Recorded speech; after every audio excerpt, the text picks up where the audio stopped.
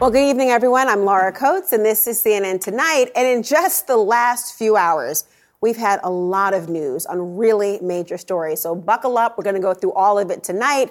I want to take a minute right now to lay out the biggest developments we've had tonight. Because first on CNN, the former top Trump advisor, Stephen Miller, testifying for apparently several hours today to a federal grand jury in its criminal investigation of what took place on January 6th.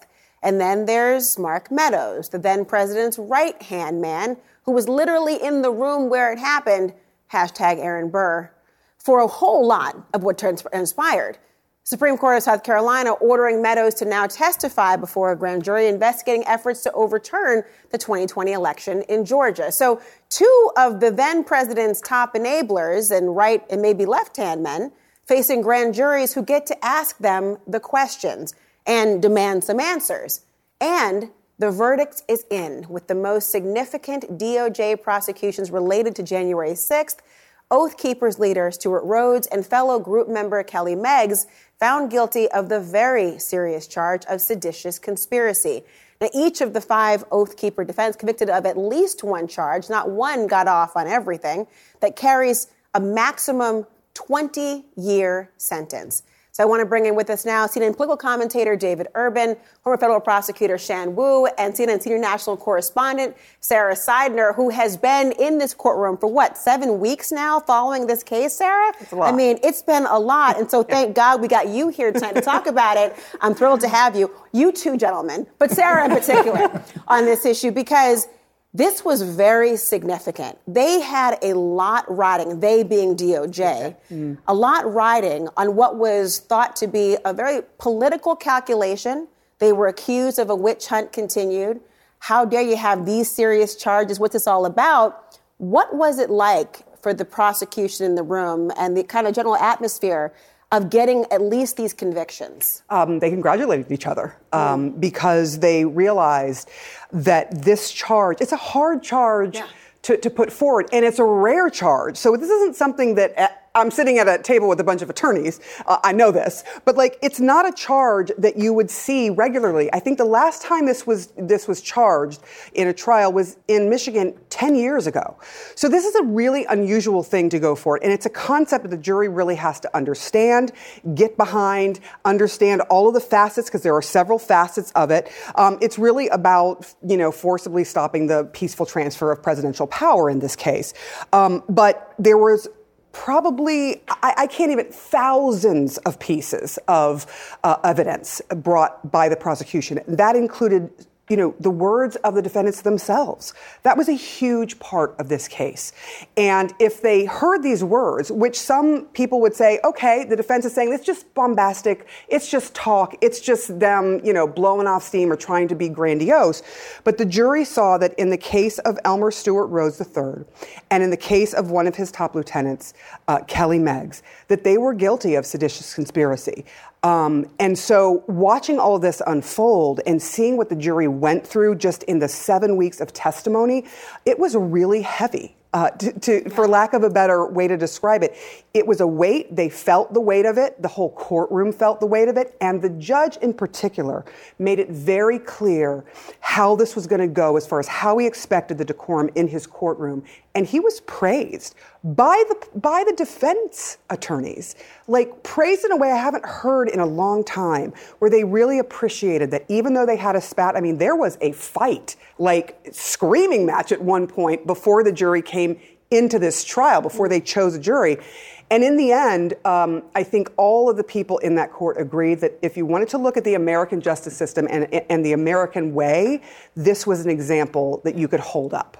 That's an important point, especially given the fact that when you're talking about who would oversee these trials, given the atmosphere and the accusations of this being very political in nature, to have the defense team complimenting this Obama appointee. And I know many judges often cringe when we in the media will talk about who appointed who, because they think to themselves, well, you are buying into and leading people to believe that who appointed us is going to take precedence over how we rule. I point that out only to suggest what Sarah's talking about, and the idea of this is the climate we're in, and that there was the compliment extended. It's important, too, in terms of that gamble and calculus here. Shan, you've been a federal prosecutor. the idea of a charge like this being brought, and we showed that not every charge stuck with every defendant. Right. Some would say that that gives greater credibility to the jury's deliberation, that it wasn't just, you get everything, the entire kit and caboodle. When you look at this, what does it say to you about the strength of the case as it related to all the defendants, that only 2 had that high charge? Well, I think it says that the charging decisions were carefully made and that the jury looked at it very carefully. They parsed it out, which is exactly what you want them to do. I think the note that they'd sent out asking for clarification on the seditious conspiracy charge indicates that's a tougher charge for them to grasp. Mm-hmm. And I don't know that it's necessarily that hard of a charge to always prove in theory, but it's certainly very rare, thankfully. Yeah. And we don't want common conspiracy cases like this. It's not a good thing in our country. Exactly. And for that reason, I think DOJ isn't that used to bringing that kind of charge, and they really had to put a lot of effort into figuring out how they would present it. The fact that all of them got convicted for the obstruction of the official proceeding. Right, that's right. I think indicates that is a little bit easier for the jury to get. And, David, on that point, just thinking about in the grander scheme of things, even aside from this criminal prosecution, you've got, in different cases, the Georgia investigation, Mark Meadows being told, no, you're going to have to answer questions. He's a South Carolina resident, why the South Carolina Supreme Court was involved in this. You've got Stephen Miller testifying in a grand jury proceeding. It's all around that same core nucleus of facts, the idea of what led up to and what happened on January 6th.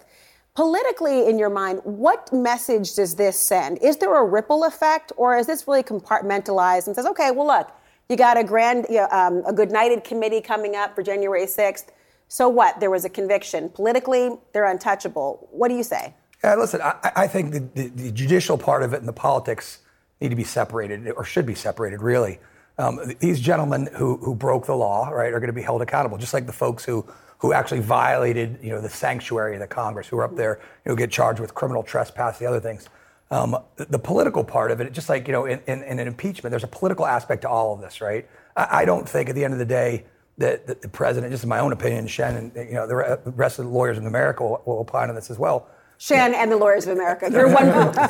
Bravo to you. You're one vote. But my point is, a conspiracy charge against a group of people like this, right? And a conspiracy is a you can bring a lot of stuff in and kind of look at it. It's a charge that you can really throw the kitchen sink at. It's a little bit easier to prove, I dare say, than trying to get the president on the hook for this, right? Get the president. That's a much more tenuous charge, and I think will be much, much more difficult to make. At the end of the day, I personally don't see how Merrick Garland's going to end up bringing a charge that's going to stick against the president of the United States here. Maybe he does. I think there'll be the obstruction in Georgia case.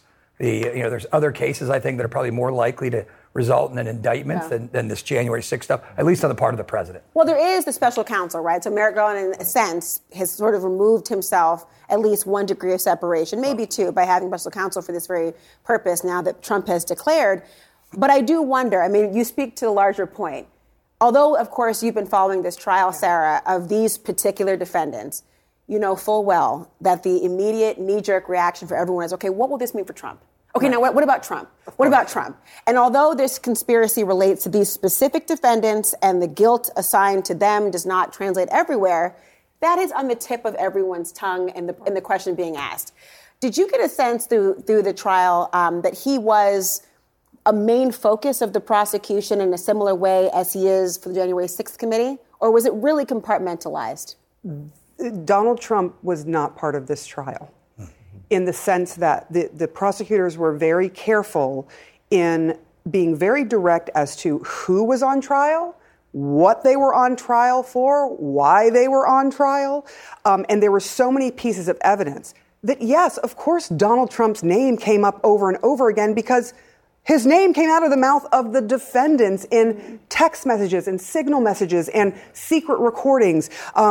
Stuart Rhodes in particular, and I think one of the things that sets him apart is, first of all, he is the founder and creator of this militia group known as the Oath Keepers, which he founded in 2009, not long after President Obama took office.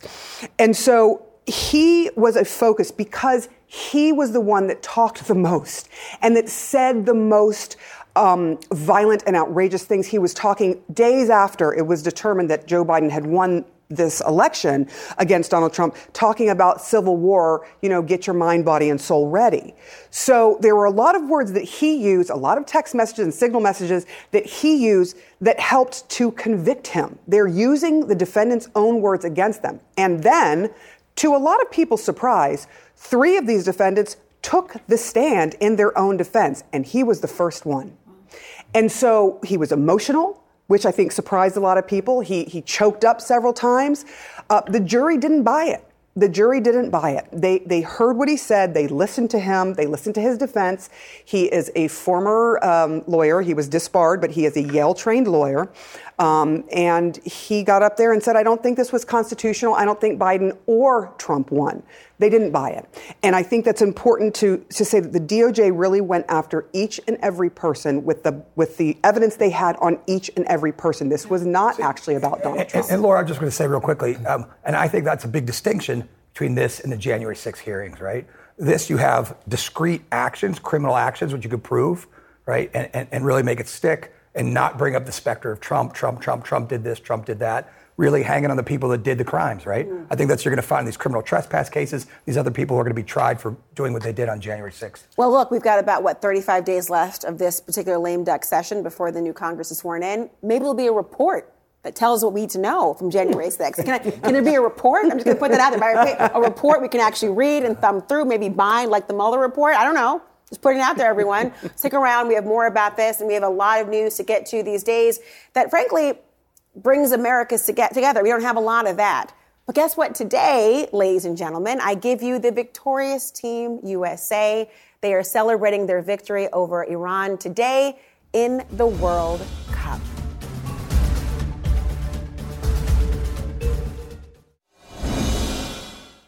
Well, the U.S. men's national team advancing to the World Cup knockout stage, the team coming out on top with a 1-0 win in a tough game against Iran today. Team USA's Christian Pulisic scoring the winning goal, but not without suffering an abdominal injury. We're learning later it was some sort of a pelvic contusion. Take a look now at their rowdy welcome home when they return to their hotel tonight. Now, the U.S. will go on to face the Netherlands this Saturday at 10 a.m. Eastern, so be sure to tune in for that. I want to bring in now CNN sports analyst Christine Brennan, also CNN's Tom Foreman, Don Riddell, CNN host of World Sport, and CNN contributor Carrie Champion. Wow, what a lineup we have here to talk about this important moment. I'm sure you were all watching. I don't know what kind of snacks you had at the time, but we'll talk about that in a different segment. I have to say, though, when we've been watching all these things happening, I mean, this was a win or go home game right now. And it was an important moment that's been more than just about the match itself, Christine, and thinking about where things stand, because people were tuning in large part because of what was happening back in the respective countries, about the removal of that Islamic regime emblem in the flag. This was a very significant moment internationally, don't you think? Oh, without a doubt. And keep in mind, this team, the U.S. men's national soccer team, Laura, is the team that actually willingly gave up prize money so that the women, the U.S. women's national team, obviously incredibly successful team, could actually have equal pay. That was a conversation. Explain more about what that Title IX means then. What do you mean they give up? They're going to split it now? Exactly. So the $13 million that is now guaranteed because of the U.S. men moving into the round of 16, it is split $6.5 million for the men, $6.5 million for the women. That's extraordinary. No other nation's doing that. These are Title IX males who are not like, they weren't raised like their dads or their grandfathers. And they have a much different outlook, not only about women's equality in terms of pay, but these are the same men who've been talking about standing with the Iranian protesters.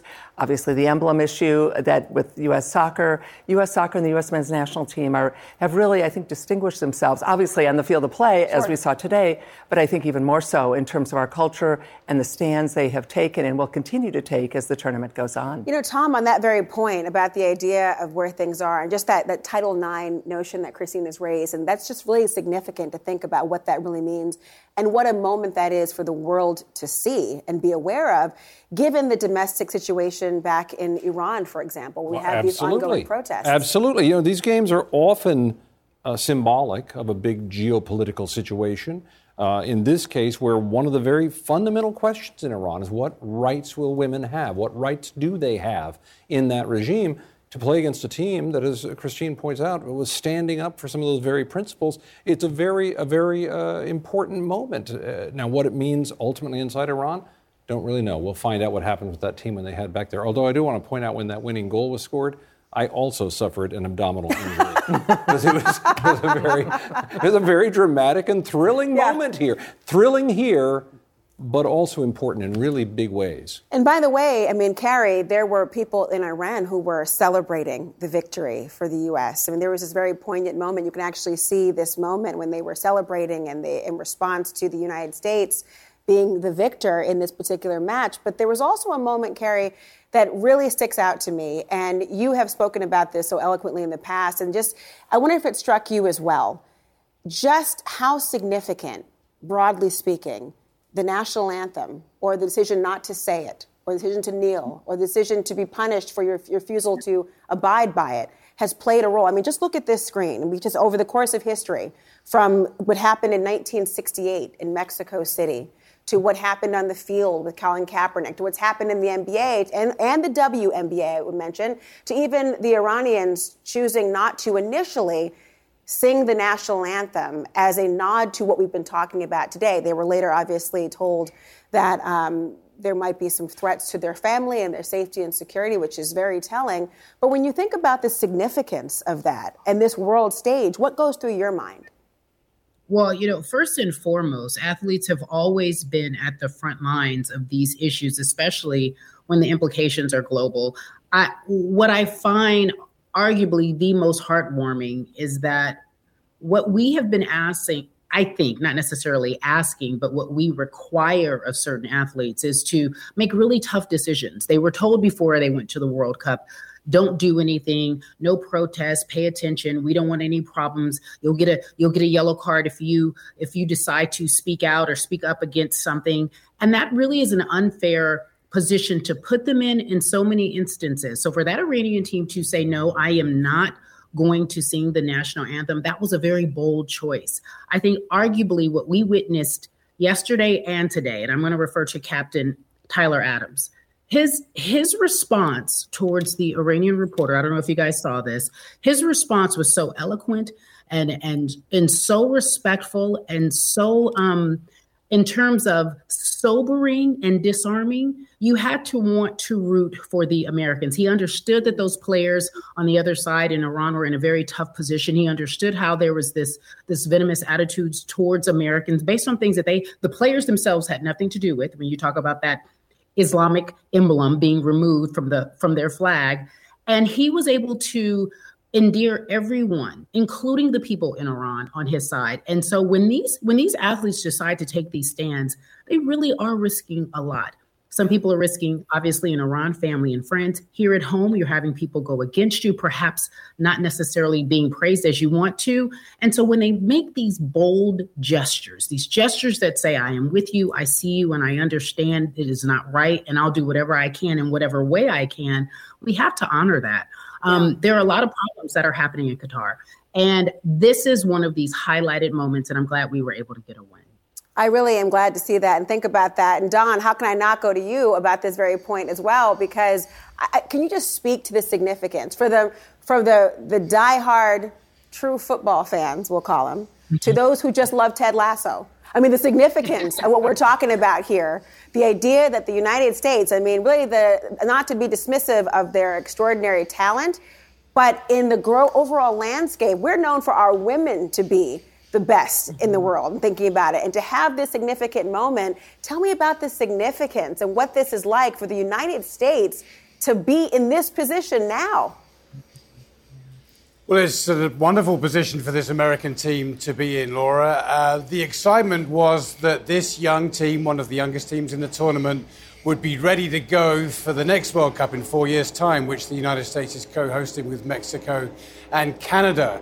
But they already seem to have exceeded expectations with their performances. They're now into the next round where they're going to play the Netherlands on Saturday. That is going to be a really, really tough game. But if they can get through that, this is the kind of tournament where anything could happen. And these guys are just getting going. But I do want to speak a little bit about covering this event here in Qatar, the build-up to it. It's unlike anything I've ever experienced before. The political kind of backdrop and sidebar stories we've discussed, to go to a game where you might expect both sides of supporters to have a sense of animosity between them. There was nothing like that. But with the Iranian supporters, you had the fans here who wanted the Iranian team to win because they were pro-regime. You had the Iranian supporters here who really didn't know what they wanted their team to accomplish. They really couldn't work out if it was better if they won or if they lost. I spoke to an Iranian fan before the game. He wouldn't give me his last name. He was brave enough to give me his first name. But he said, I've come here to this World Cup and I want to see them lose. I don't want to see them go any further. I know how the government exploits the team and uses them for political ends, and I don't want any more of this. And the footage that we've seen coming out of Iran in the last few hours is absolutely extraordinary, and it really speaks to the sense of betrayal that these people have felt, that they are now openly in the streets celebrating the demise of their team. I saw one clip where an American flag was even being waved out the car window. These are people who are taught to chant death to America while they're in primary school. And now here they are celebrating the United States victory, celebrating the demise of their team. And their players have been through such a roller coaster. We saw the emotion of them at the end. I can't even imagine what's going through their mind. They're disappointed as athletes to be out of the World Cup, but everything they've experienced over the last week and a half, I mean, it's just something that we can't imagine. American athletes, as you say, we would like them to take a stand. We would like them to speak out on human rights and civil rights. But what these guys in Iran are going through is just a whole other world, I think. Don, I'm so glad that you brought that perspective. I mean, escapism that people seek out when it comes to sports is really a luxury, and one that we can't necessarily always adhere to in times like this. And, you know, there's these great op-eds all out right now about whether it's better to have Iran still in because it promotes the conversation around what's happening in Iran. And now that they're out, will that conversation end? Well, this one has to end temporarily, but we'll be looking ahead to Saturday and watching this match from the U.S. men's team against the Netherlands. Thank you all. Hope you're getting some rest and some enjoyment out there, Don, and everyone else. Thank you for being a part of it tonight. It was really exciting to see this happen. Thank you. Yeah. Well, from the politics of sports to what's actually happening here on Capitol Hill, a critical vote in the Senate passing a bill to protect same-sex marriage, and it is expected to pass in the House next week. But what happens if the Supreme Court overturns that 2015 Obergefell decision?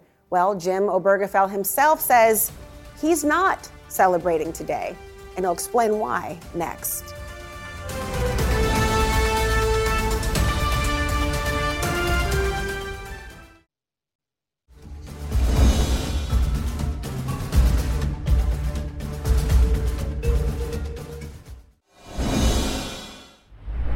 Well, the Senate tonight passing the Respect for Marriage Act 61-36. Now, the bill protects same-sex and interracial marriage, and all the members of the Democratic caucus voting yes, along with 12 Republicans. The House will take it up next week, and once it passes, which is expected to do, it goes to President Biden's desk for his signature. Now, people are celebrating the bipartisan nature of all of this, and yes, we should absolutely cheer that because bipartisan victories, well, they're pretty rare these days. But when you unpack the Respect for Marriage Act, there's actually a lot more to it. Let me explain. Now, you remember, of course, back in June when Roe v. Wade was overturned by the conservative majority on the Supreme Court. Well, many people wondered, including myself, if marriage rights would be next and immediately turned to Congress to try to do something about it. What was that? Well, to codify the protection so that such rights would not be at the mercy of the Supreme Court or any court for that reason, to ensure that those rights were legislatively guaranteed. So is what President Biden will sign in line with the Supreme Court's landmark 2015 Obergefell decision? Does it codify what was said there? Not exactly. So the new law would assure full benefits for marriage regardless of the couple's sex or race or ethnicity or national origin. Federal government will be required to recognize marriages that were valid in a state when performed. But notice the nuance of what I just said. it had to be valid in the state before the feds are required to recognize it. The state, therefore, still holds some pretty powerful cards in its ability to define what exactly is a so-called valid marriage. Now, this new law will not require states to issue a marriage license that's contrary to state law, and organizations that are religious won't be required to perform same-sex marriages. So why do the states retain such power? Well, there's a word. It's called federalism, a concept that says when it comes to power, Congress has to stay in its lane, and the rest of the road, well, it belongs to the states. Now, if the Supreme Court were to overturn Obergefell, which legalized same-sex marriage, a state could pass a law to ban same-sex marriage, but that state would be required to recognize a same-sex marriage from another state. Now, there's a big exception in terms of what the feds would have to recognize, and that's polygamy. Uncle Sam won't be required to protect polygamous marriages. Because the federal government will defer to a state's definition of marriage, well, the law won't offer all of the protection that the Obergefell decision offers as of right now. Remember there, in Obergefell, states must allow and recognize same-sex marriages under the due process and equal protection clauses of the 14th Amendment. Codifying something into federal law does not mean you codify it at the state level. That's what you call federalism by design. Despite the fact that Congress does not hold all of the cards, though, they certainly did play their hand in this matter.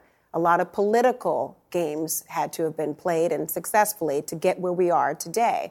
The question is, given that hand, let's see if the voters at the state level like the cards they have been dealt when it comes to codifying these rights. I want to bring in Jim Obergefell, who was the plaintiff in the now infamous 2015 Obergefell versus Hodges decision. Jim, I'm glad to see you. Welcome to the program. How are you? Thanks, Laura. I'm happy to be here. I wish it were for better reasons, but thanks for having me on. You know, it's interesting because some would look at this, Jim, and think it's counterintuitive. Shouldn't people be celebrating the codification of this decision? And at first glance, it sounds like when Congress says we're going to codify and make sure we've got same-sex marriage on the books, that that's exactly what it's done. But you don't think that it does, and I've explained, of course, the reasons why, but do you think it should have gone further? And are you celebrating this Senate victory for now? No, I am not celebrating, Laura. I will say I'm happy that at least something has been done, something that we will have to fall back on should the Supreme Court overturn Obergefell in the future. But this act, I find it curious that it's called the Respect for Marriage Act, because this act does not respect the LGBTQ plus community, our marriages, our relationships, or our families. And the fact that this act would allow states to once again deny marriage licenses to same-sex couples, where is the respect in that? And I really just continually come back to this, Laura. How on earth does my marriage to John, or does any same-sex marriage, harm any other person or any other marriage in this country? It doesn't. So yes, I'm happy that there is at least something that will be codified should Obergefell be overturned. I'm happy to have this as opposed to having everything be taken away. But this is not respect for marriage. This would take us back to a time where we are once again second-class citizens who are given something that isn't marriage, isn't respected and protected, and offered equally to every person in this country. And that's my issue with the Respect for Marriage Act. Now, to clarify on one point, the law would ensure, and I don't want to take away from any of the points you've raised, but just to clarify for the audience, if a state were to ban same-sex marriage in their own respective state, the law would require them to respect a marriage that is same-sex, that is valid in a different state, to honor that sort of notion. But your point is well taken about the breadth of protection not being universal. And I understand. There's also this moment from Senator Cynthia Loomis, who is out of Wyoming, a Republican. And listen to what she had to say today to explain her vote in favor. Remember, it was unanimous for Democrats in the Senate and 12 Republican senators. Here was her explanation as to why, Jim. For the sake of our nation today and its survival, we do well by taking this step, not embracing or validating each other's devoutly held views, but by the simple act of tolerating them. And that, Madam President, explains my vote. You know, you have to cringe on the idea of the tolerance aspect. I suspect that is your view as well. Absolutely. And, you know, to your point earlier, Laura, the fact that there could be people in 30-some states across the nation who are unable to get a marriage license and get married in the state they call home, that is not equal. That is not respect. Now, to this point about tolerance, you're right. I have to laugh at that because this bill, this act that had religious freedom, so-called religious freedom amendments attached to it, this is not about respecting or tolerating anyone else's religious beliefs. This is about one specific group of people who believe their interpretation of their religion is more important than any other and more important than human beings in the public sphere. That is not tolerance. Religious freedom means that people have the ability, the right to practice their religion of choice, their faith in their home and in their house of worship. It does not mean using their religion to persecute others who do not share that same faith structure. So this is not about tolerance. This is about kowtowing to people who want preference for their religion, their interpretation of their particular religion in the public sphere. And that is not religious freedom. Jim Obergefell, thank you so much for your insight tonight. It's appreciated. Thanks, Laura. David Urban is back and joining us, CNN political commentator Hillary Rosen and CNN Supreme Court reporter Ariane DeVoe. Ariane, let me pick up exactly where Jim left off on this notion of religious freedom. This does not mirror the Obergefell decision. It's not precise by any stretch of the imagination. But because of federalism, because of maybe the composition of the court, can you just explain a little bit about why you think the religious liberty aspect of it was top of mind? Right. Well, in 2015, when the court issued Obergefell, nobody would have thought that this bill was necessary, right? Mm-hmm. Justice Kennedy issued that sweeping decision clearing the way for gay marriage nationwide. No one would have thought that this was necessary. And then, as you said, because of Roe v. Wade, Justice Alito in that opinion said, look, this opinion on Dobbs is just about abortion. It's not about anything else. But then Justice Clarence Thomas, in that concurring opinion, he was not on that same page. Remember, he said in future cases, we should consider all of this court's substantive due process precedents, including Griswold, Lawrence, and Obergefell. And you remember that the liberals, they picked up on that right away. And they said, look, Clarence Thomas is not on the same page as Alito. They started raising these alarms, and that's how we got to today, right? So you talk a little bit about the religious liberty. We do see some exceptions here for religious liberty, and that's what's important at the Supreme Court right now, because they care about that issue.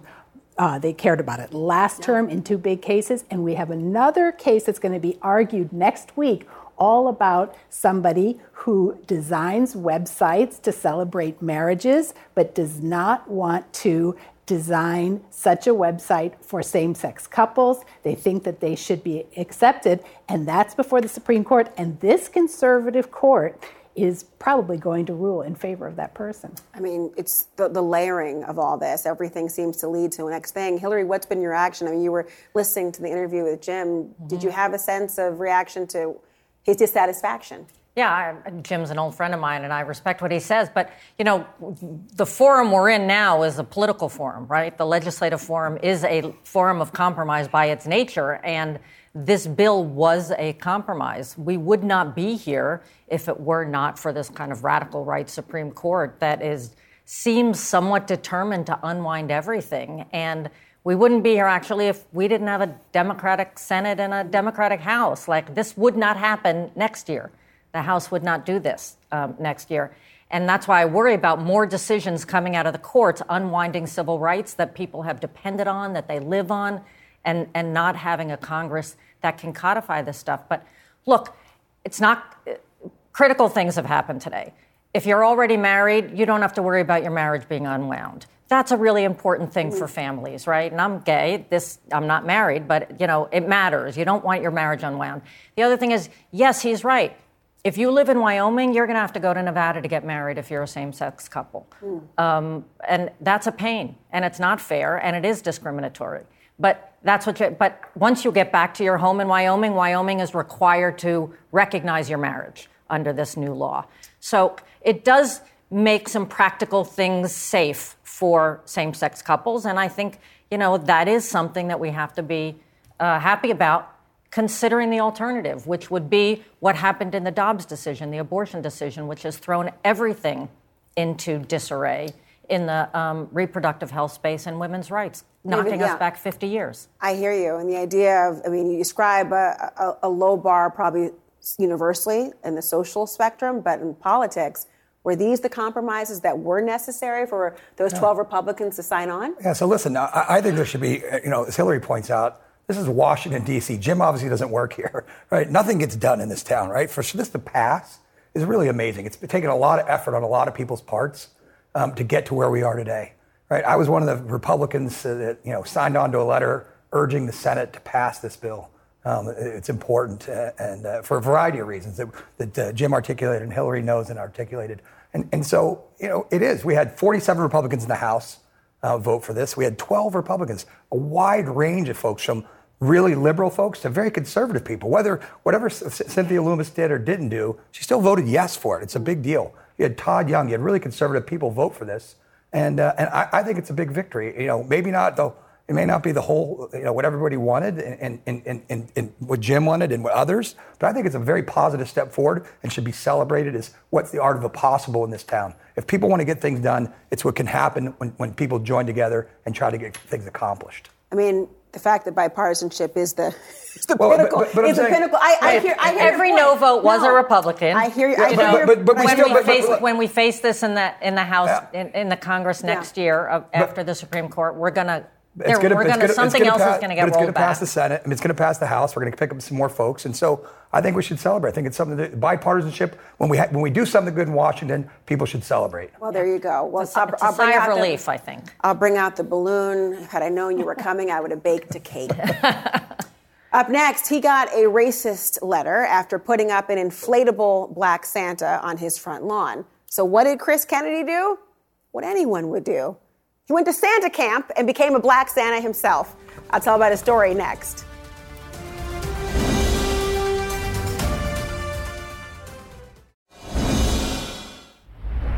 Christmas is a special holiday for a lot of us, and especially for Chris Kennedy, a married father in North Little Rock, Arkansas. Now, 2 years ago, he put an inflatable black Santa on his front lawn so that his little girl, his daughter, could see that Santa looks just like her. Unfortunately, someone sent him a racist letter demanding that Kennedy take that inflatable down, insisting that Santa Claus is white.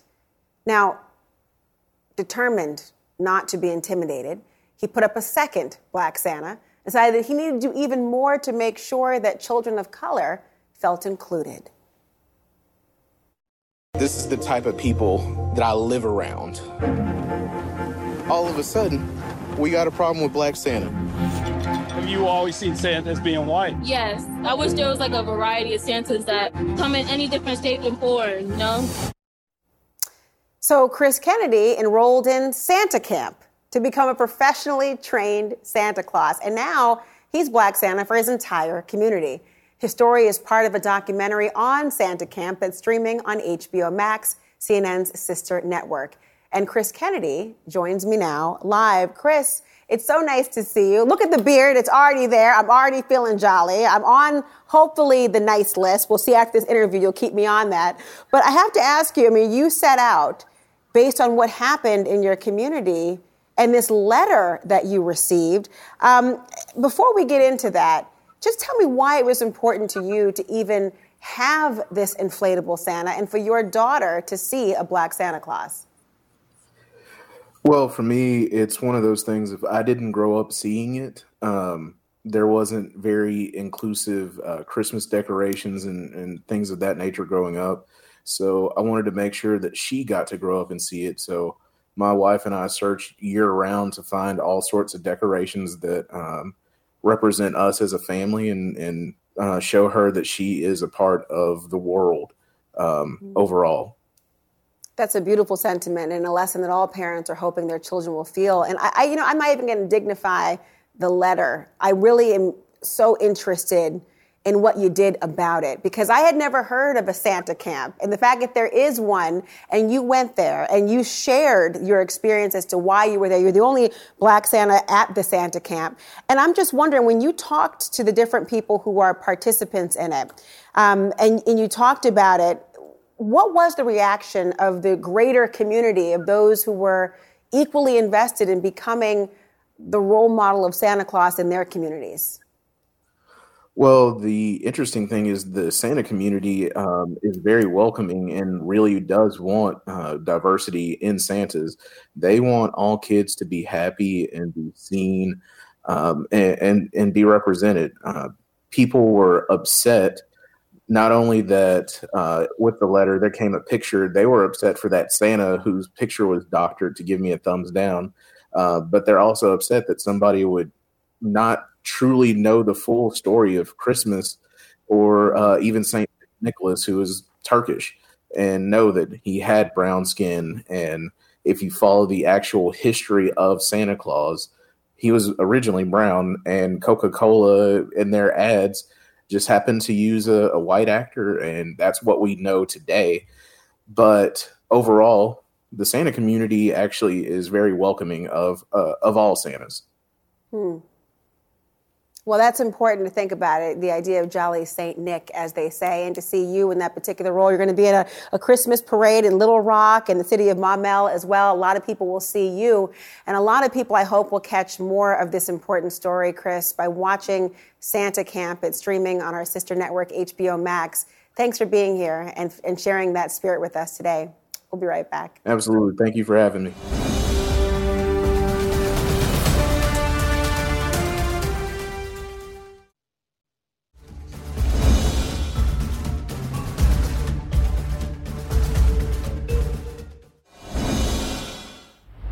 In this season of giving, we want to show you how you can help our 2022 Top 10 CNN Heroes continue their important work and have your donations match dollar for dollar. Here's Anderson.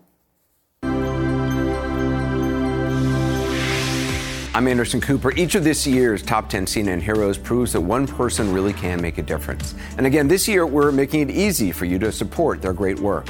Just go to CNNHeroes.com and click Donate beneath any 2022 Top 10 CNN Hero to make a direct contribution to that hero's fundraiser. You'll receive an email confirming your donation, which is tax deductible in the United States. No matter the amount, you can make a big difference in helping our heroes continue their life-changing work. And right now, through January 3rd, your donations will be matched dollar for dollar up to a total of $50,000 for each of this year's honorees. CNN is proud to offer you this simple way to support each cause and celebrate all of these everyday people who are changing the world. You can donate from your laptop, your tablet, or your phone. Just go to CNNHeroes.com. Your donation in any amount will help them help others. Thanks. And all of our Top 10 CNN Heroes will be honored at CNN Heroes, an all-star tribute hosted by Anderson Cooper with special guest co-host Kelly Ripa, live Sunday, December 11th. We'll be right back.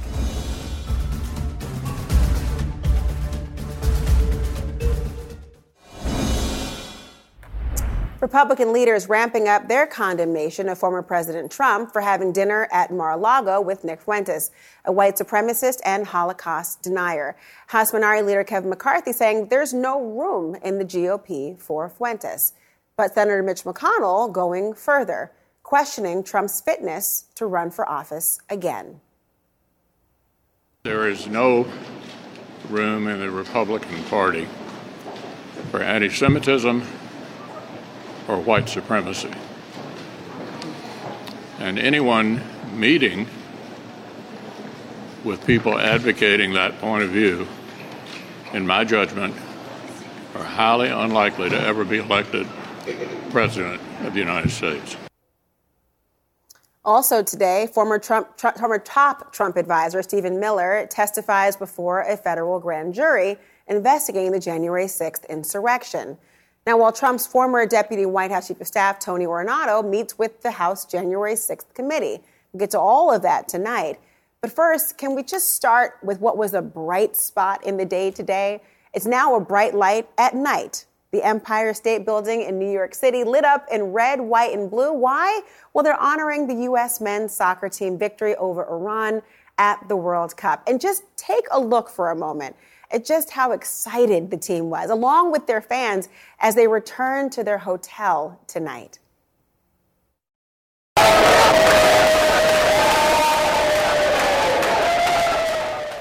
Families of the men's team are in Qatar to witness today's victory. Staying up late tonight for us, and joining me now are Harry and Vicky Perry, the grandparents of midfielder Kellen Acosta. I'm so happy to see both of you. Thank you for staying up late and helping us to cheer on your grandson. I just have to know what it was like in that moment. I mean, I'm a mother of small kids. The number of orange slices you got to cut, the number of games you got to go to and watch the kids run on these fields before they're any good. What was it like seeing your grandson out there in this way? It was fantastic. Exhilarating. He's living his dream. Exactly. And it was just as much of an enjoyment for us as it was for the entire team. I tell you what, the guys were fantastic. The people here are fantastic.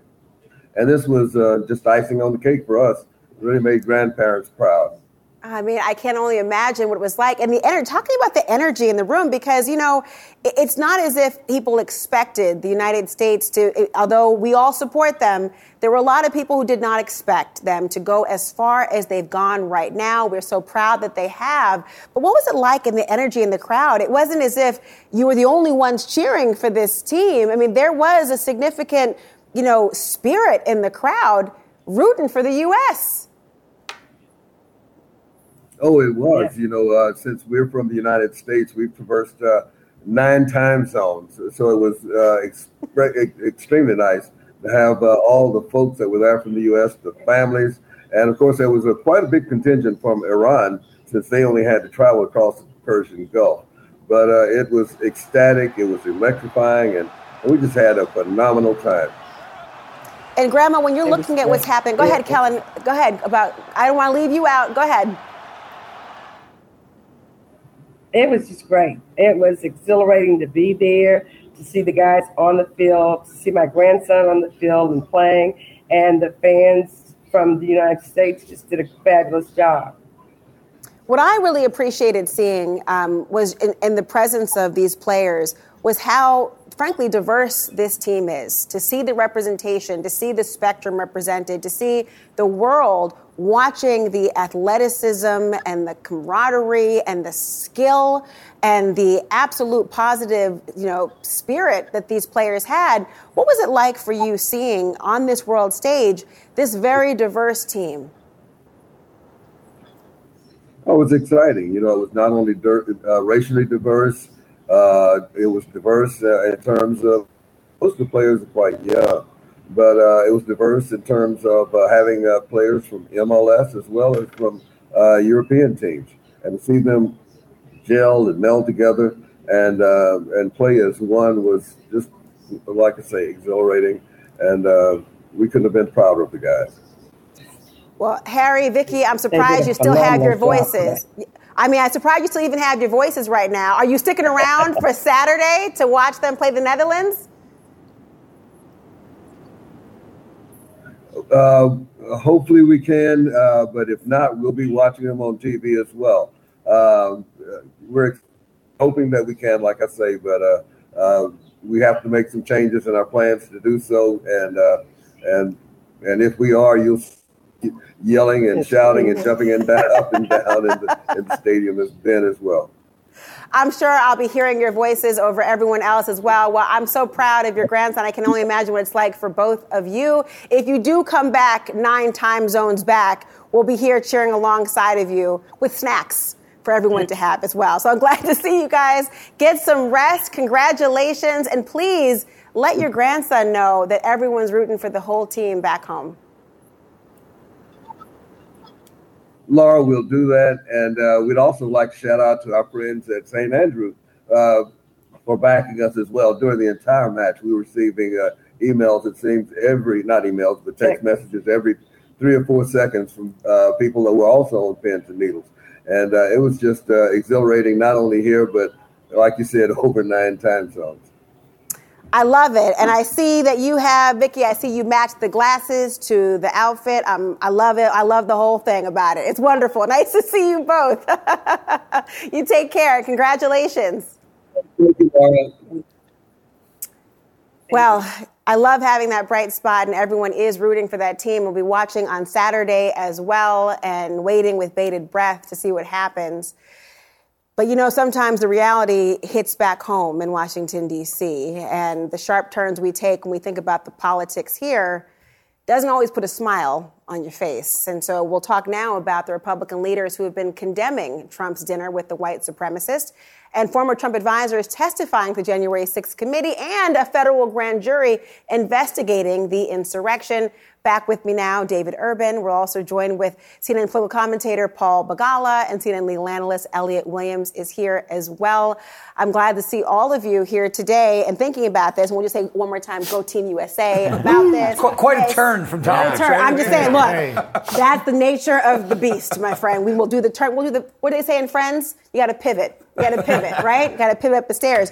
But thinking about the pivots, I mean, frankly, there was a bit of a Thanksgiving pass that was given to many of the Republican members of the Senate and the House with respect to not coming out immediately and talking about that dinner. You're seeing condemnation now, far more widespread. Senator Mitch McConnell speaking about this issue. When you think about this, Paul, the statements made by Senator Mitch McConnell, I mean, he's already he's persona non grata with Donald Trump, so that might contribute to it. But are you seeing a shift and a change in the winds here from the willingness of people to speak out? Not really. Not enough. The Republican Party has to drive the extremists out. They were set up to win a landslide in this midterm. We had high inflation, crime surging, trouble at the border, Biden unpopular, and they snatched defeat out of the jaws of victory. This is painful to listen to. But it's all true. Now, look, there's some history here.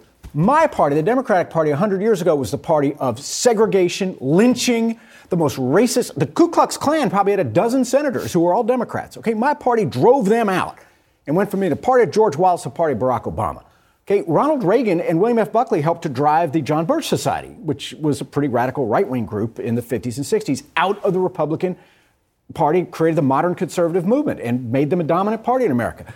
Republicans have to do that again. They have to drive these extremists out. And if that includes Donald Trump, and I think it does, it'll be good for the Republicans, good for America. Thinking about this too more broadly, I'm taking a step back because you have, of course, this dinner, but you also have, we also are focusing on tonight as well, David, and that is, and Elliot, the idea of Stephen Miller testifying.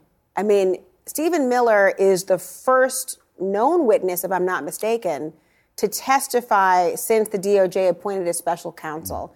This is pretty significant. It's pretty significant because, number one, it gets you very close to the former president. Now, look, the problem is that we're not going to know what he said. And frankly, if anything that he provided the grand jury was actually all that useful, or if he felt that he had criminal exposure and just pled the fifth the whole time. But it is a very senior staffer to the former president coming in and talking to a grand jury. That, every day we have these moments where we ought to step back and just think of how remarkable that fact is. And so, perhaps when the books are written on this, information on this will come out. Or if somebody's charged with a crime, you'll find out what he said. But no, it's a hugely significant moment, I think, in criminal justice history, but also in the arc of the story of Donald Trump. I mean, how about the arc politically, David? I mean, just hearing about all the things that are happening, there's a lot of news just tonight alone. Mark Meadows, you got Stephen Miller, and you've got a whole plethora of other things as well. You have Mitch McConnell talking about somebody being disqualified from office, not a too subtle nod to say, I don't want you to run. This is exhausting for the Republican electorate, I would assume. Sure. I mean, listen, so to Paul's point, right, in this midterm election, independents broke away from Republicans in record numbers because of what Paul was saying, right? They looked at their ballots. and they voted against extremism, right? So they had a choice to make. They could pick a Republican or Democrat, and they were fearful if they voted for the Republican, it would lead to more extremism. And so we need, as a party, Republicans, if we want to win, we need to do a lot of things, but we need to win back those independents. We need to win back those moderate Republicans and moderates in America. We're not going to do so by having dinner with Nick Fuentes, people that deny the Holocaust and the likes. I mean, a simple Google search would have said, maybe this guy shouldn't come to dinner tonight, right? I mean, it's just beyond, it's beyond, I didn't even understand how it even happens, right? On a staff level, how does it happen? I promise you, Donald Trump probably had no idea who the guy was. So how he got in there is probably, a very interesting story to just figure that out, right? Who's the staff person that let the person in the door who said, yeah, this is a good idea for the president to have lunch and dinner? But he knew who Ye was, though, right? But he does know Kanye, I think it's just an important point that all of us here, the three of us, have worked for elected officials in some way, right? And someone had to be in the room to have at least done the Google search. And this is my point, right? And so who didn't say, no, this is bad? I don't care if you're at the door. I don't care where you are. We've all done it. You lay on the tracks. You say, this isn't happening, right? And unfortunately, with the former president, we see this a lot with Mark Meadows and with other folks who are now testifying before grand juries. Well, the idea of people around people in power is not novel, but it certainly has been indicative of this prior administration. We'll talk more about this just ahead, everyone. And the Supreme Court has questioned the Biden administration's authority to prioritize which non-citizens to deport. The legal challenge brought by 2 Republican state attorneys general. We'll see what's at stake.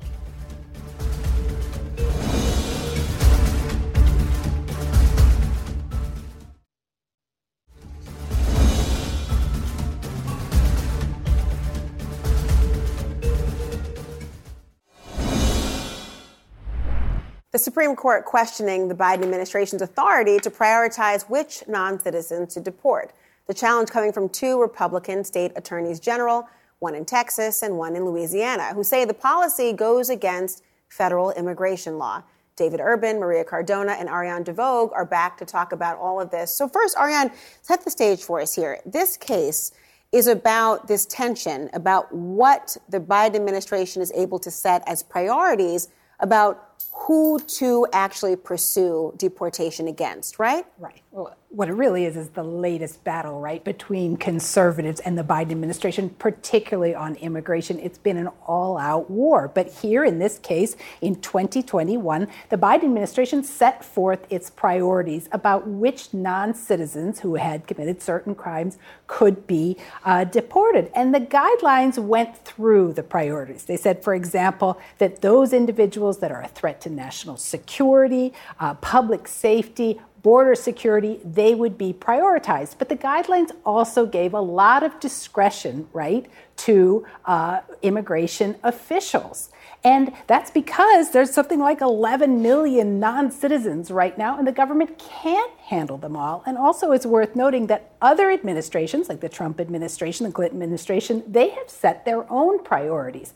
But here, these 2 states, Texas and Louisiana, these Republican attorney generals say, look, this violates federal law. Federal law says that these people shall be detained, so these priorities are in conflict. And in court today, you could see the justices really struggling. On one hand, the conservatives did seem to buy into the fact that Louisiana and Texas had the legal right to bring this. And that's a big deal, right? Because as Elena Kagan complained, she said, if you're going to allow Texas and Louisiana to come in here, then every time a state doesn't like an immigration policy of the federal government, they'll be back in court. So that was one issue.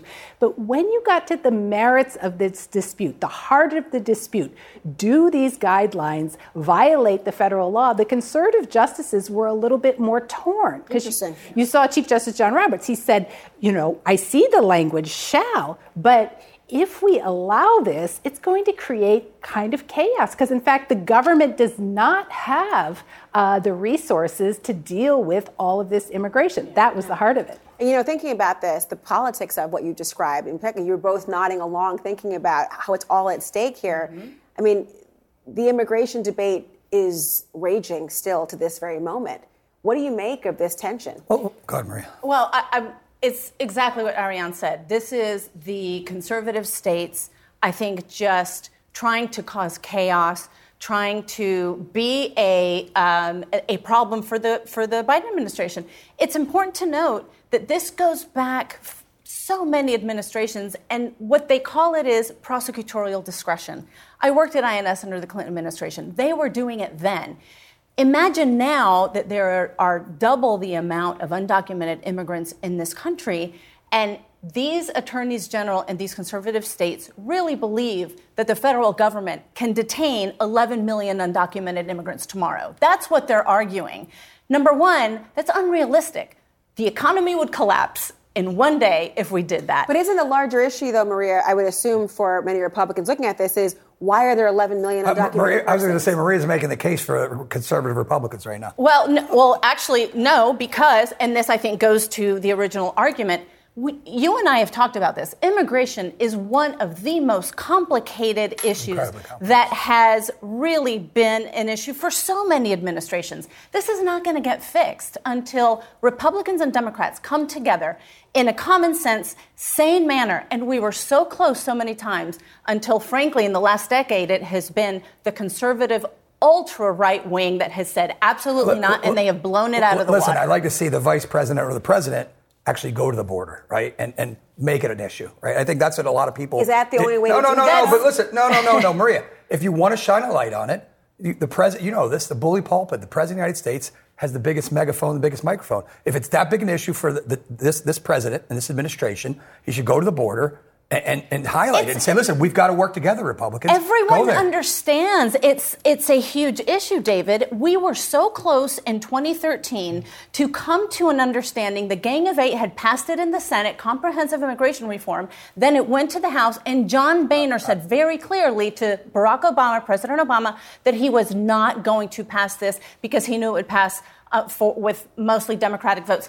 President Trump could have been transformational on this issue, David. Well, he also had an opportunity to do this. Chuck Schumer offered $25 billion in border security in exchange for some kind of legalization plan of the 11 million undocumented immigrants. There's got to be and they blew it out of the water as well. There's got to be comprehensive reform on Dreamers, on DACA, right? Yes. We've got to understand, like, the people here aren't going anywhere. We've done this before. Exactly. When we did comprehensive immigration reform, the notion of touchback, of sending people back, it's not going to work. And so, under the Reagan administration, there was amnesty. I don't know if people are willing to do that, but we've got to come together as a country and recognize there's a huge problem on our southern border. Huge problem. Narco trafficking, fentanyl, trafficking of humans. It's every bad thing that you can imagine. But I'll tell you, we seem to have our marching orders, but not the bipartisanship to actually accomplish something. More on this. David and I can do it. I nominate the both of you to do it. We probably could. That's right.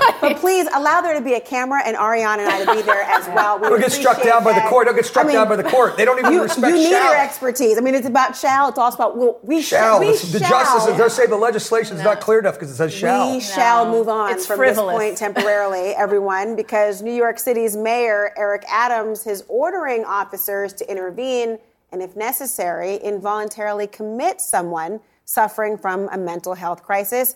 We shall talk about this new mandate next.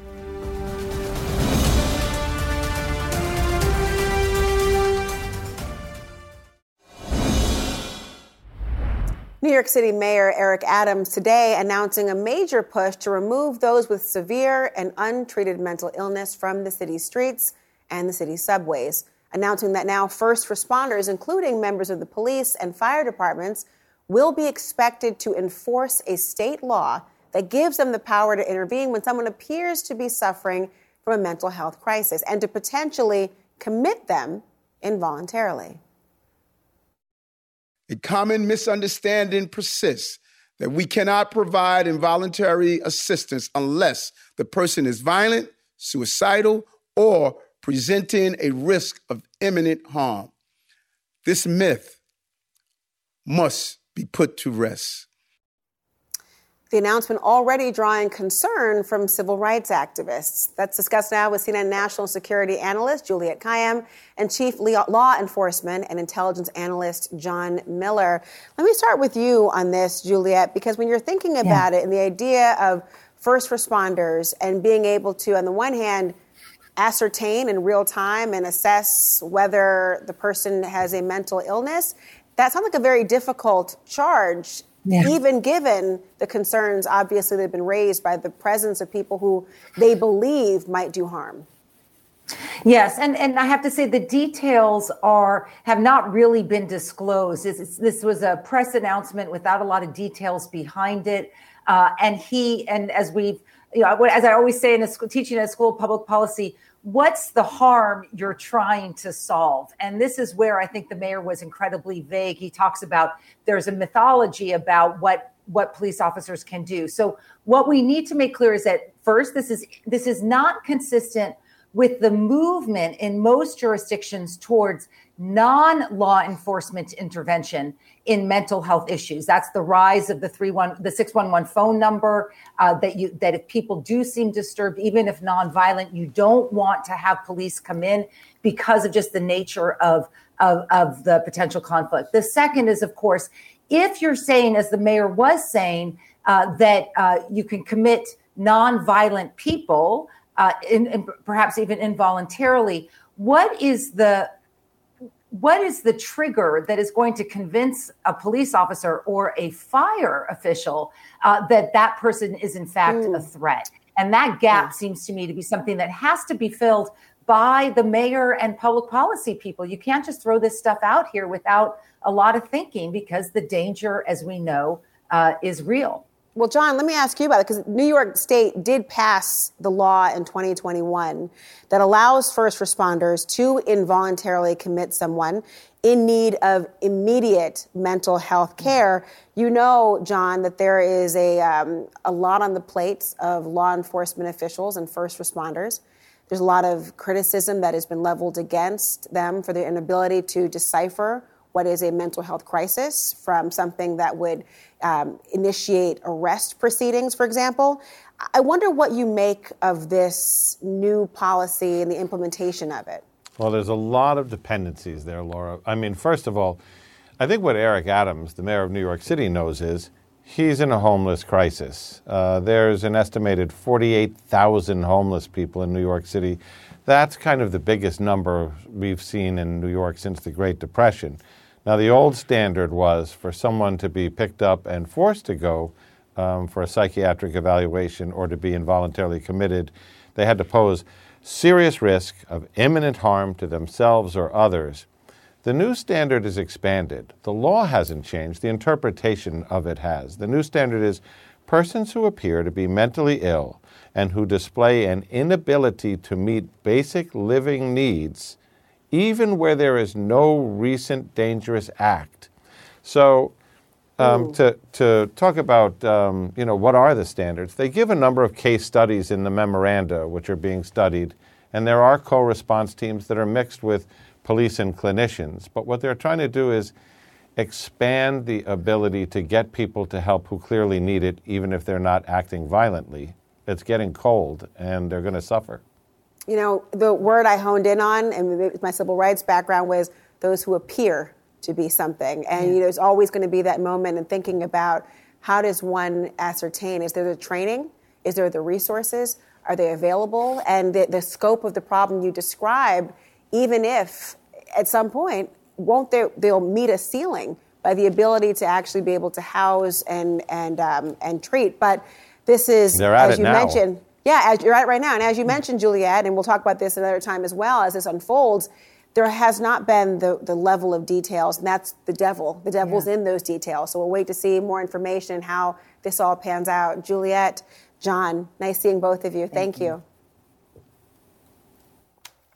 Well, Will Smith is now opening up about the Oscars incident where he slapped Chris Rock in front of the entire world. You won't want to miss what he's saying about that. Finally, next.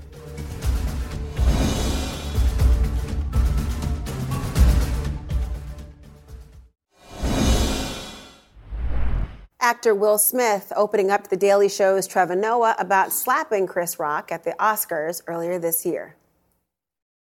That was a horrific night, as you can imagine. I was going through something that night, and not that justifies my behavior at all. I would just say, you're asking what did I learn, and it's that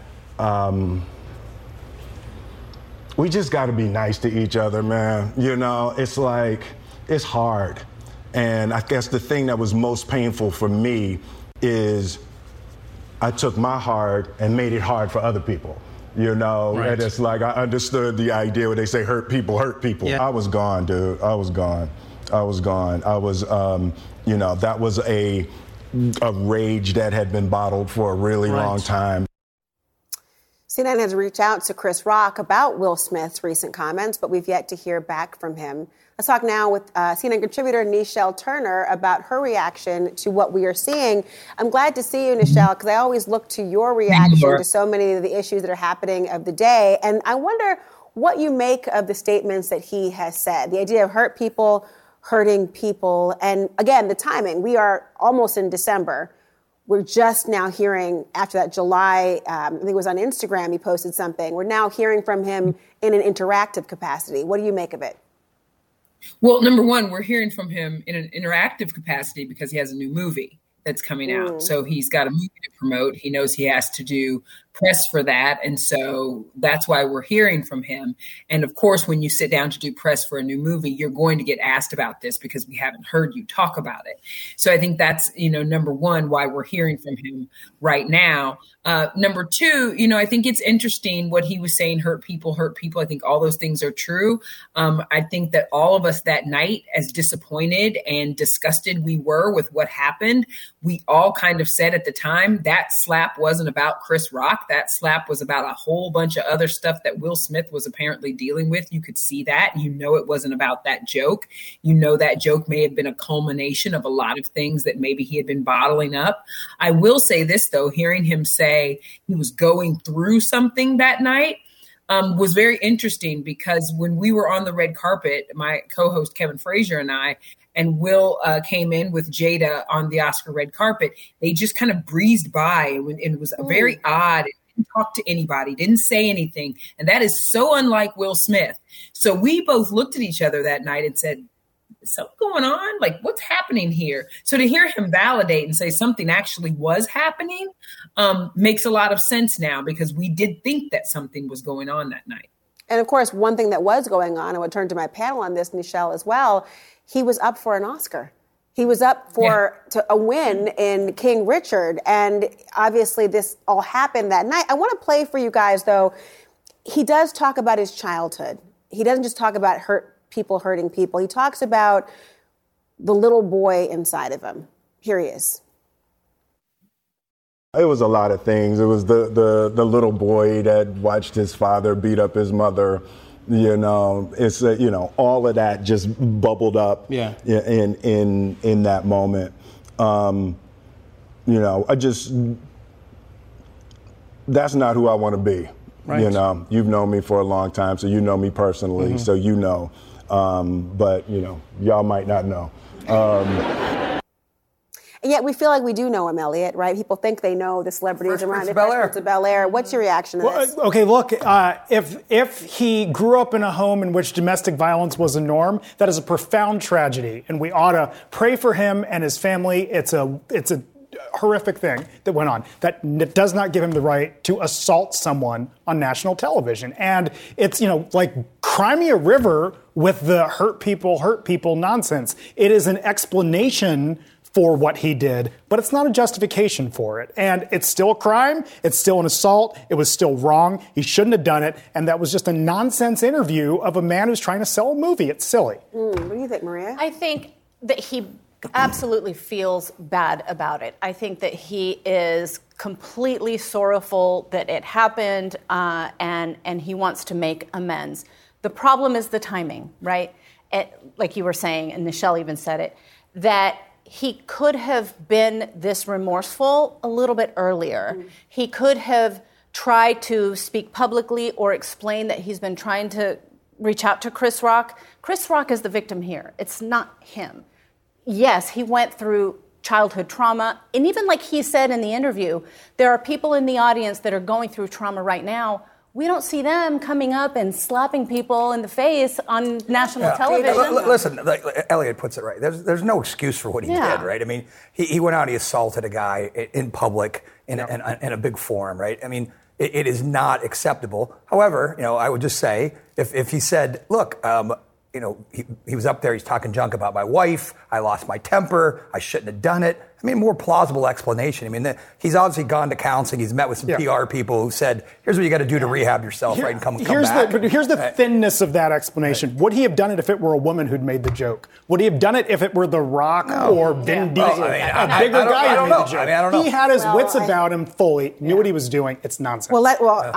I seriously doubt if The Rock had said it. I'm going to put that out there. That's the issue. But again, one never knows. Nichelle, let me bring you back in here because you were there in the area. You were in the space. You've covered this all the time. You have met with and spoken to and interviewed so many people who are in the limelight in these respects.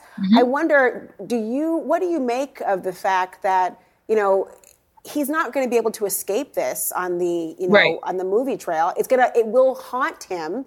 Perhaps justifiably, it'll be asked of him. It'll also be asked of Chris Rock until he speaks about it as well, which perhaps is profoundly unfair. Oh, it is. It is. And everyone on the panel is correct when they say Will Smith is not the victim here. Chris Rock is the victim here. Listen, we're talking to Will Smith tomorrow, and we will be asking him about this when we speak with him tomorrow. I will push back a little bit, though. I'm not sure that he was making a justification. I think he was explaining. I think that he, back in July, he did make a statement, which I thought he could have gone further in that statement, saying I was wrong. It was inexcusable. Chris Rock didn't deserve that. I've reached out to him. And I think he does realize and understand that there is a large faction of people who are just going to say what a lot of the panelists have said is like, well, cry me a river, boo-hoo. I mean, so what? We don't care. I think there is another faction of people that will be able to forgive him. And I think that is kind of what he's starting to do. I'm so disappointed by what happened because I'm a huge Will Smith fan, but I also don't believe, like he said, I don't think he wants to be that person. And so, will this go away in healing? I'm not sure. I think that he could have had a harder hitting interview. I'm not sure what that would have done, but Trevor Noah could have gone harder on him. Well, I tell you, Michelle, I've been a prosecutor, and I got to tell you, it's very difficult. You meet people when they've made the worst decision of their lives, and then they meet you. And the idea that I've always been, maybe not in all of my moments, but I hope to be somebody who believes in redemption. I don't know that's always available in the court of public opinion, but nice to speak with you as always. Same here, Laura. And thanks to the panel, too. They were great. They were, and they're still here drinking hot cocoa. By the way, seriously. Everyone,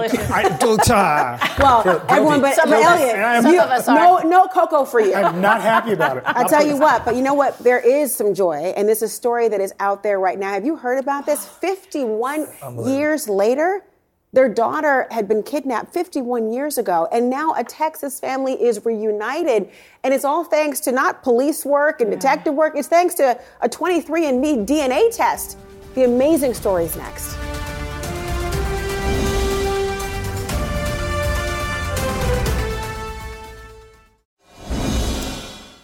There is the most amazing story in Texas, a true miracle for one family.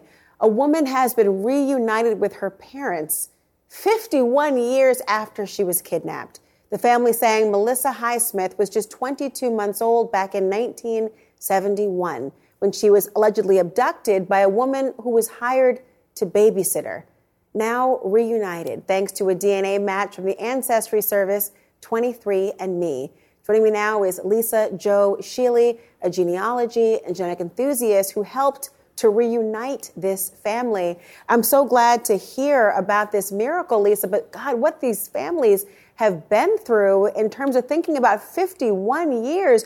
Tell me, this wasn't a police investigation that led to this. This was 23andMe Ancestry. How did this happen? Basically, you have a family who wasn't willing to give up. Outside of that, these commercial tests are amazing. They not only do you have 23andMe showing them an obvious match, but you have Ancestry. It's just, all of this is completely unbelievable. It really is. How did you come to be involved with the Highsmith family? So I was called in to look at the results. And you had both these platforms telling them what the, predicted relationship was between them and these matches. And basically, when I came in, it was like, look at these. Is this what we think it is? And absolutely it was. So it was not a hard genealogy problem to solve. I mean, the idea of how this is coming, just think of, I remember in reading more about this and what the mother went through, the criticism unfairly that she faced, the idea of people questioning her, the not giving up hope. This reunification must have been so wonderful to be a part of. Absolutely. Even just, I live in Minnesota. Obviously, this happened in Texas, and you've got a sister in Spain. Even from afar, this was amazing. And I'm on the other end of the phone like, oh my God, let me know what's going on. It's just, it's very exciting for everybody. It really is, just to see the pictures and to be a part of this, even sort of vicariously feeling it, and to know how increasingly these sort of genetic tests are being used to unify families in ways we never anticipated. It really is unbelievable. Thank you so much for allowing us to hear more about this and see this reunification. Truly beautiful to see. And everyone, thank you for watching this moment and the program today. Our coverage does continue. Quality sleep is essential, and that's why the Sleep Number Smart Bed is designed for your ever-evolving sleep needs. So you can choose what's right for you whenever you like. Need a bed that's firmer or softer on either side? Helps you sleep at a comfortable temperature. Quiets their snores. Sleep Number does that. Sleep better together. J.D. Power ranks Sleep Number #1 in customer satisfaction with mattresses purchased in-store. And now, save 50% on Sleep Number Limited Edition Smart Beds for a limited time. For J.D. Power 2023 award information, visit jdpower.com/awards. Only at Sleep Number stores or sleepnumber.com. I'm Dr. Sanjay Gupta, host of the Chasing Life podcast. In honor of our 10th season, we want to hear from you. Leave us a message at 470-396-0832 and tell us how you chase life. It could be used on an upcoming episode.